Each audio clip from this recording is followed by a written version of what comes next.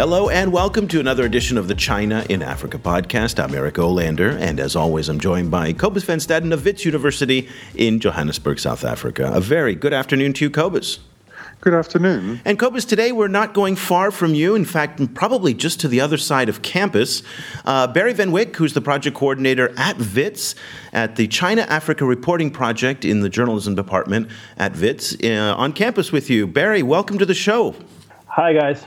It is fantastic to have you on the show, Barry, in part because we're going to be talking about journalism and the practice of journalism covering China-Africa. And the reason why we're thrilled to have a representative from the Wits China-Africa Reporting Project is in part because they're just about to launch a really amazing piece of writing. It's called Trailblazers, the Best of the Wits China-Africa Reporting Project, 2009 to 2014. And it's a collection of 17 articles. It's about 100 pages of some of the best reporting that you're going to see on China-Africa.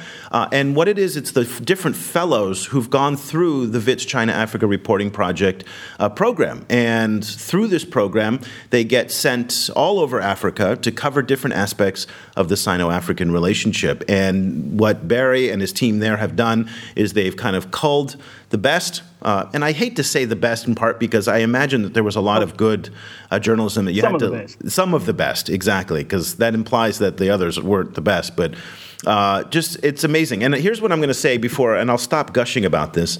If you are new to the China-Africa story, if you're a journalist covering the China-Africa story, this is going to be the best kind of resource for you to get a good sense of the big, broad issues. And in part, what you're going to get are Chinese voices and African voices.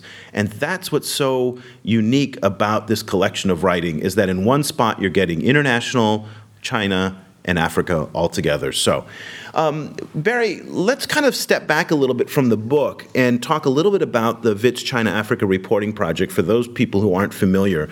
It was a center that was launched in 2009, in part because of what you write in the preface, that there was a realization that despite the growing economic, social, and political links between China and Africa, the journalism didn't seem to be keeping up with it. The journalism was still very, very polarized back in 2009. A lot of journalists, particularly coming from the West, had these embedded narratives that the Chinese are either, neo-imperialist, neo-colonialist, the Africans are victims, all of these wonderful types of stereotypes kind of thrown together and kind of pushed out as reporting.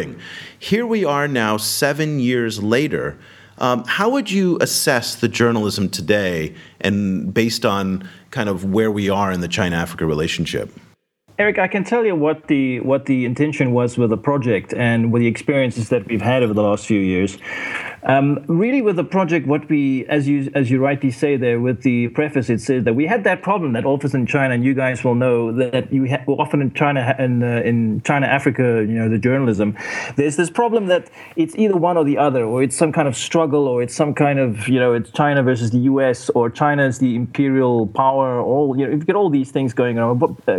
But at the project, what we tried to do was really to encourage journalists to take a different approach, not to do that kind of sensationalist, that kind of adversarial sort of style, but really to speak to communities on the ground, to go on the ground, to speak to actually people who are participating in these events, who are seeing these events on the ground in Africa. That really is the thing that we have been encouraging journalists to do. And also at the same time, one should also say, as you guys will also know, that it's really not always so easy to report about China. China is a sort of a very complex country. It's a very complex the proposition that it provides to Africa. The way the deals are done in Africa, these things are not always the easiest thing to report. You guys have covered this at length in your podcast. So that's really what we've tried to do with the journalists. And you can see with this publication, this Trailblazers book, this really comes out in this, what we've tried to do, the thing that we've tried to encourage, is to get journalists to actually go on the ground in Africa, to speak to the communities that are being affected, not to try and do the sensationalist thing. We actually encourage journalists, or can I say, we discourage them to do the sort of grand narrative style, to say, take a big perspective on China-Africa relations. Instead of that, we try to have them to look at local communities and actually say what's happening on the ground. And yeah, as you say, it was some of the best are in this collection. So that's what we've tried to do, and you can see some of that in the Trailblazers book.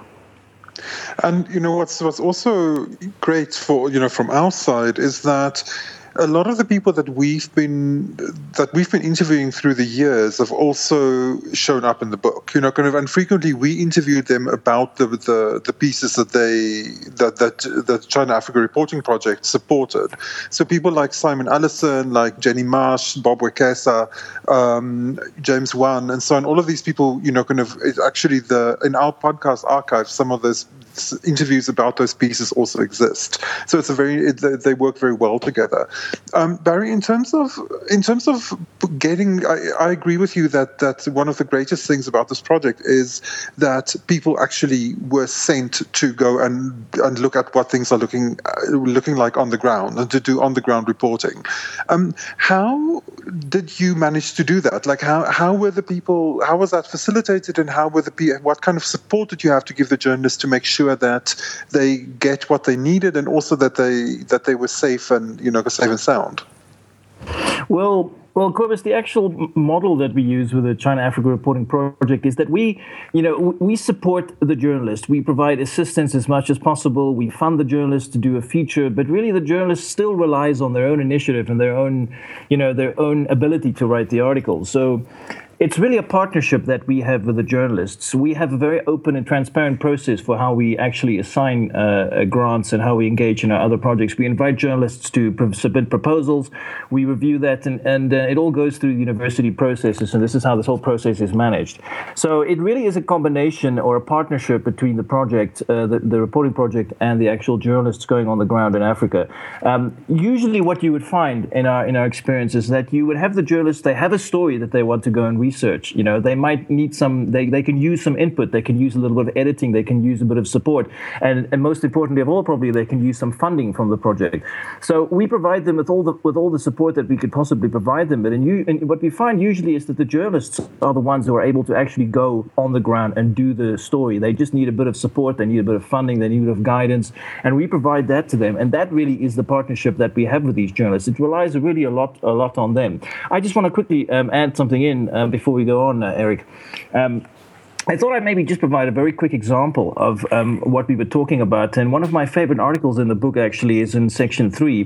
By the way, an interesting part about the book actually is that in keeping with what you said about what we said in the preface, we really try to get to tell both sides of the story. We always encourage the journalists, to stay away from trying to tell a one-sided story. It's always important to get, we have a lot of stories that we often get about Chinese companies engaging in pollution or this sort of thing, and we always encourage the journalists to get the Chinese side from the story because there is another side of the story there. So an interesting and one of my favorite parts of the book is really the one in the section called Section 3, Issues of Contention, and this is exactly such a section where the journalists actually went and researched some of the more problematic areas of the China-Africa engagement. This is stuff like ivory smuggling that was written by Huang Hongxiang, a journalist who's currently based in Kenya. And one of my favorites in this section actually is an article that's called Sweltering Heat Golden Dreams, Chinese Galamsey in Ghana. And this was written by a Chinese journalist who received a grant from the project a couple of years back. The Chinese journalist, by the way, is Yang Meng. He's currently based in Beijing. And the story, it's one of the longer pieces in the book, but really it's just fascinating. The guy went and researched the story on the ground in Ghana about this, well, I guess we can almost call them a flood of gold miners. And they all came from one area in China that used to be a gold mining area that kind of went bust a little bit. Now all these gold miners went to Ghana. And now, you see, this is an example of what we were talking about previously, about telling both sides of the story, looking at the complexities, trying to stay away from the overall grand narrative. Because the situation on the ground in Ghana, as explained in this article, is really actually quite complex. It really is a question of, there's now a question of competition because you have these foreigners coming in, but they bring technology with them. And some local miners were concerned that they were bringing some kind of pollution with them and environmental damage with them. But then there's a question with corruption on the, some local officials. I mean, the story is just incredibly complicated, and it just tells you, it's just one example of this incredibly fascinating and complicated patchwork that's happening as we speak in the African continent. And that is, just one example of the kind of stories that's brought out in this book. Well, I'm familiar with Hong Xiang's reporting and the work that you guys also did in Ghana, but I guess my key question is were these stories written in Chinese for a Chinese audience and published in China? Yes. Yes, they were. Because in this particular case, the stories were written in Chinese. They were translated and then repackaged slightly for this book. Because you and I both know you've lived in China for quite some time. I've lived there for over 10 years, and I read Chinese every day, Chinese news, and the reporting on Africa is atrocious. It is simplistic. It is very much in keeping with the party line. There's very little critical reporting, if any. And that's not unique to Africa in particular, because that's Chinese journalism, and particularly under the current kind of environment in China, where Xi Jinping and the government has cracked down even more now, reporting has become even more conservative. And I guess it brings up this question for me as to how an organization like yours defines journalist. It's a really kind of nefarious word in one sense because it's so ambiguous. In Kinshasa, journalism in the DRC is very partisan. There are each of the major factions, political, either be warlords or kind of, corporate factions, has their own media and entity and their own broadcast outlet. The journalism is there to support that party line, much like the European model in some respects. Very, very highly partisan. In China, journalism is done in support of the party. Journalism is a tool and an extension of the Communist Party. There's no shame in that. They're very public about that. In the West, people can say a journalist is, again, a very vague concept now with podcasters and bloggers, and that's actually an international phenomenon as well. So I guess, how do you define a journalist and journalism in this context where it is so vague depending on what country, what organization, and how you report? Eric, I don't think we look at it in quite that way. I think we look at it in a slightly different way, that we look at the content that is produced. We do have a system in place for actually choosing applications, and we do look at who the applicants are, obviously. I mean, we do look at their pedigree as journalists, what they have done so far. But the emphasis that we place here really is on the approach that are taken by the journalists and the work that is produced. So, as we were discussing previously, we have these certain guidelines that we provide for applicants, like we discussed. We were saying that we encourage journalists to look for stories on the ground, to tell both sides of the story, to do follow basic journalistic ethics of trying to write how can you put it, a substantial, well-researched story. And that really is the emphasis that we place, and that we encourage journalists to do that. Cobus, let me now turn the question to you. You're a media scholar and you study Asia-Africa media quite a bit. How do you think we're doing since 2009 and the launch of the China-Africa Reporting Project? And what is the kind of trajectory of coverage and quality of coverage over the past 7 years? Well, it's a very wide question, but I think it's improved, but it's hitting a bunch of other of different kind of stressors at the moment. I think it's improved in the sense that a lot of the very dominant myths about China-Africa relations seem to be kind of dispersing slightly. Really, you think so? I don't see that happening. I mean, I see the neo-colonial kind of theme still there. I see people mistaking trade for investment. China's the largest, investor in Africa when it's in fact not. I see a lot of these persistent myths still kind of filtering into the coverage. You're right. I think some of them are still around, and they're going to be around for a while. But what I was more thinking of is that to a certain extent, there is a normalization of Chinese presence. So, kind of a lot of business reporting, for example, is just simply reporting on this company, kind of invested in this. So in that sense, there is the kind of sense of surprise and the sense of China and Africa being a crazy anomaly and having to be explained over and over. That is kind of evaporating slightly, I think. So as you say, I think some of the myths are staying, and there's a lot more work that needs to be done. The other problem, I think, is that is the budgets of that are related to reporting in Africa, and that I think is creating some other kind of a new set of problems in the sense that now that China-Africa relations are becoming more normal, that it's becoming part of reality and isn't kind of drawing a lot of anxiety in the West. There also isn't as much money, I think, kind of to keep pursuing kind of new reporting. And I think especially because reporting in Africa is expensive, kind of it's, so I think that is actually part of the problem, kind of we're hitting some kind of economic realities that will need to be kind of overcome in new kind of ways. Barry, let me get a take on you from this point of view, because I think what you said was very interesting, how a lot of, say, non-Africans will come to Africa and try and do the kind of 10,000 meter story. This is the big picture. And what's interesting for Cobus and I, who, sit in front of Twitter and Facebook and Google all day posting stories, we're curating kind of stories all day.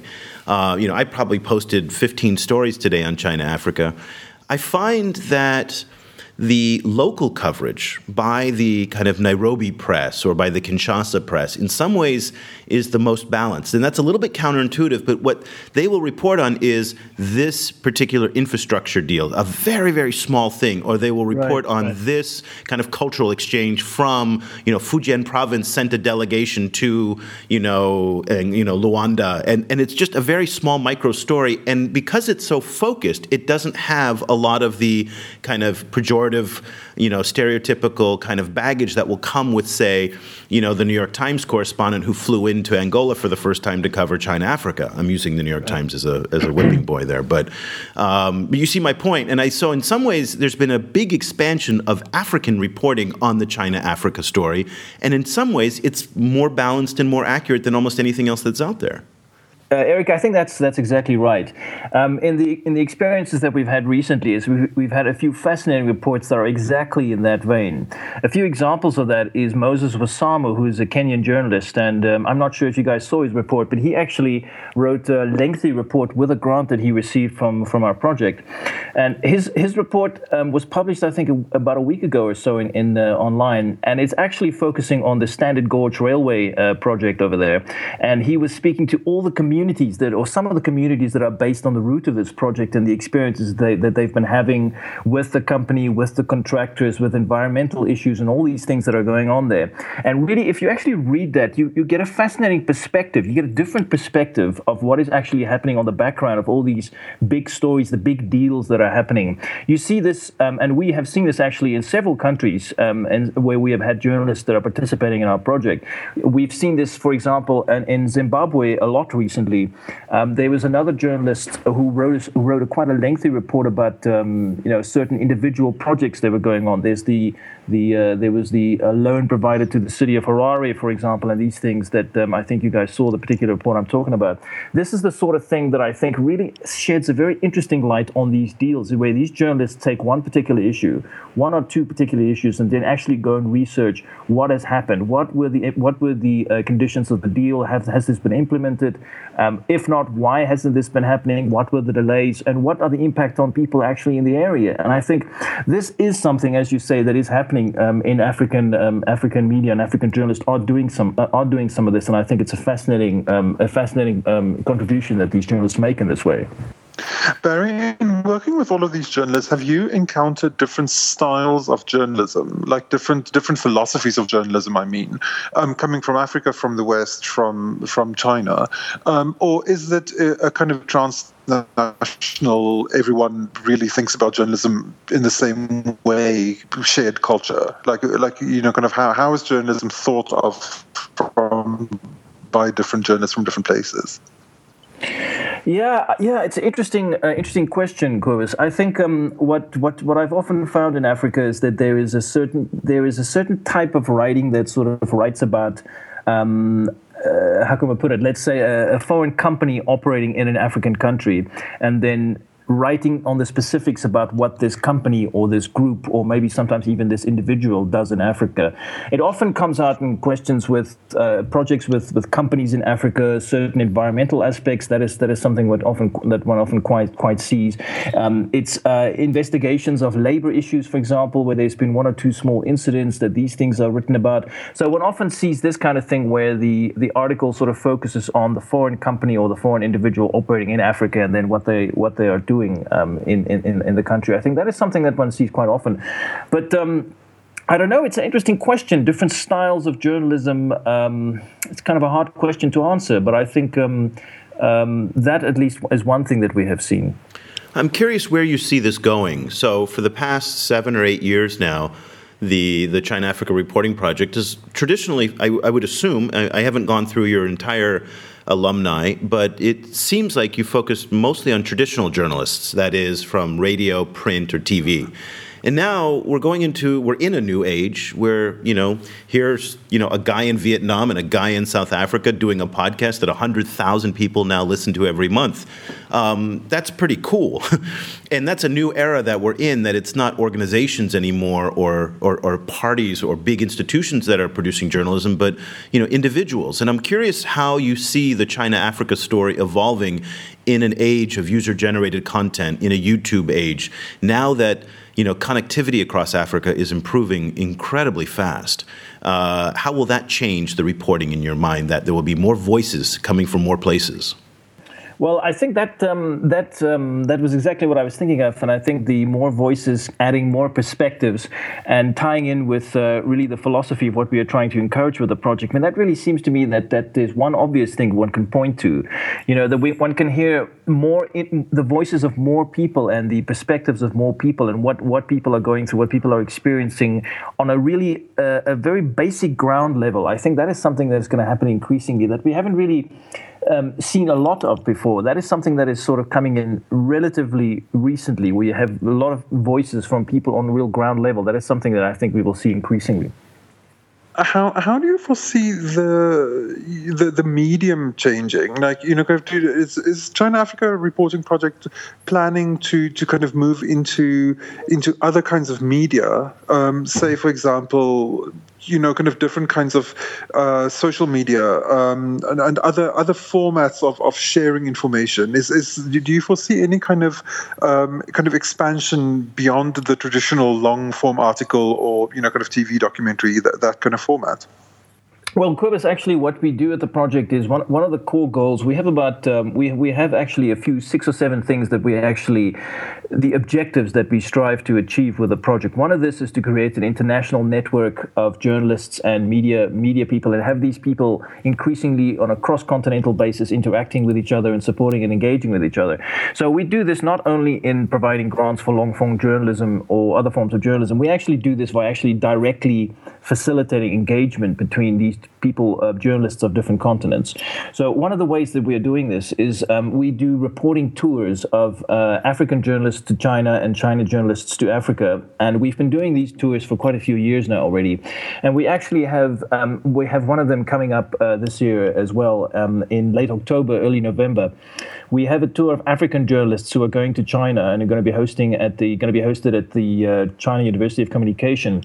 And we also have a tour planned for later in the year for when we're going to have Chinese journalists coming to Africa and engaging with local journalists. So we try and do this in as many ways as we possibly can. We don't just support journalists to actually do journalism. We actually also support and provide a platform for journalists of Africa and China to engage with each other via these other ways as well.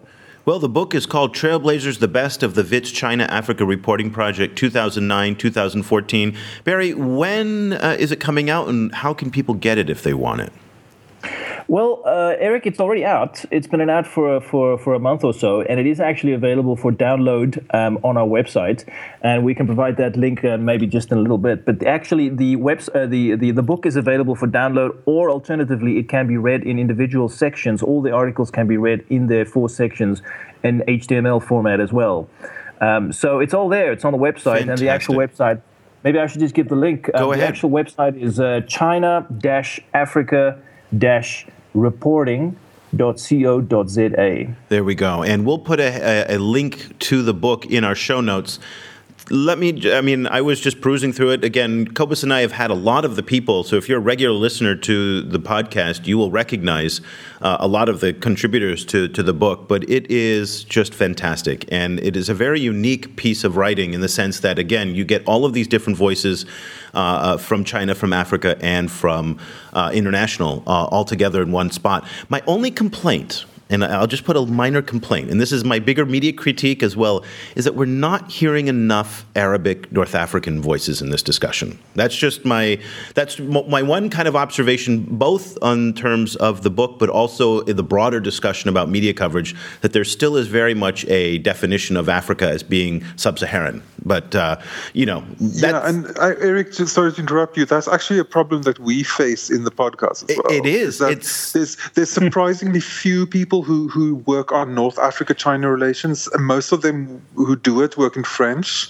and kind of are not comfortable in English, or they work in Arabic and they're not comfortable in English. And it's really... or sometimes North Africa is simply lumped in with West Asia, and it's just not counted as Africa at all. And strategically, so all of those are difficult. It is, and it's strategically, so it's a criticism of us as well. I mean, it's a problem in the overall kind of industry, if you will, that this is a massive part of the world that is strategically incredibly important, that is not overlooked, but underreported and undercovered. So it's something that I hope all of us will be able to do a better job going forward. So Barry, thank you so much for joining us. Congratulations on the book. It's fantastic. If people want to follow also what you guys are doing at the China-Africa Reporting Project, what's another way that they can stay in touch with you guys? As I mentioned, the website is one way. Another way to do it, maybe more directly, is on Twitter. We have a Twitter handle for the project, and that can be found at Wits China Africa. All one word, and they can find us on Twitter at that handle. Excellent. That's Wits, W-I-T-S, for those of you who are not from that part of the world. I think a lot of Americans are probably thinking it's V-I-T-S, so I just need to clarify that for my people. And Cobus, where can people follow you if they want to stay in touch with what you're reading and writing these days? You'll see me on our Facebook page, which is facebook.com/China Africa Project, where we curate the steady stream of China Africa updates. And also I'm on Twitter at Stadenesque. That's STADENESQUE. And in addition to Facebook, which we're doing 24 hours a day now, Cobus there in South Africa, me over here in Asia, we also have a fantastic, and we're very proud of this, weekly email newsletter that we put 4 or 5 different stories out. So if you're really not up for the full, the full feed of what we're doing on Twitter and Facebook, this is a great way to get a little appetizer of China-Africa news. We also have relaunched our mobile apps. Those are back out again, so on Android and on iOS. And finally, if you want to subscribe to this podcast, best way to do it, follow us on either the China File website, that's the Asia Society's excellent Chinese news and current affairs and opinion website. Look for us under the China-Africa Project, or please head over to iTunes and just look for us under China and Africa. And if you could leave a little bit of a comment or a rating, that would help other people find it, and we would really appreciate that. So we'll be back again very soon with another edition of the China in Africa podcast. Thank you so much for listening.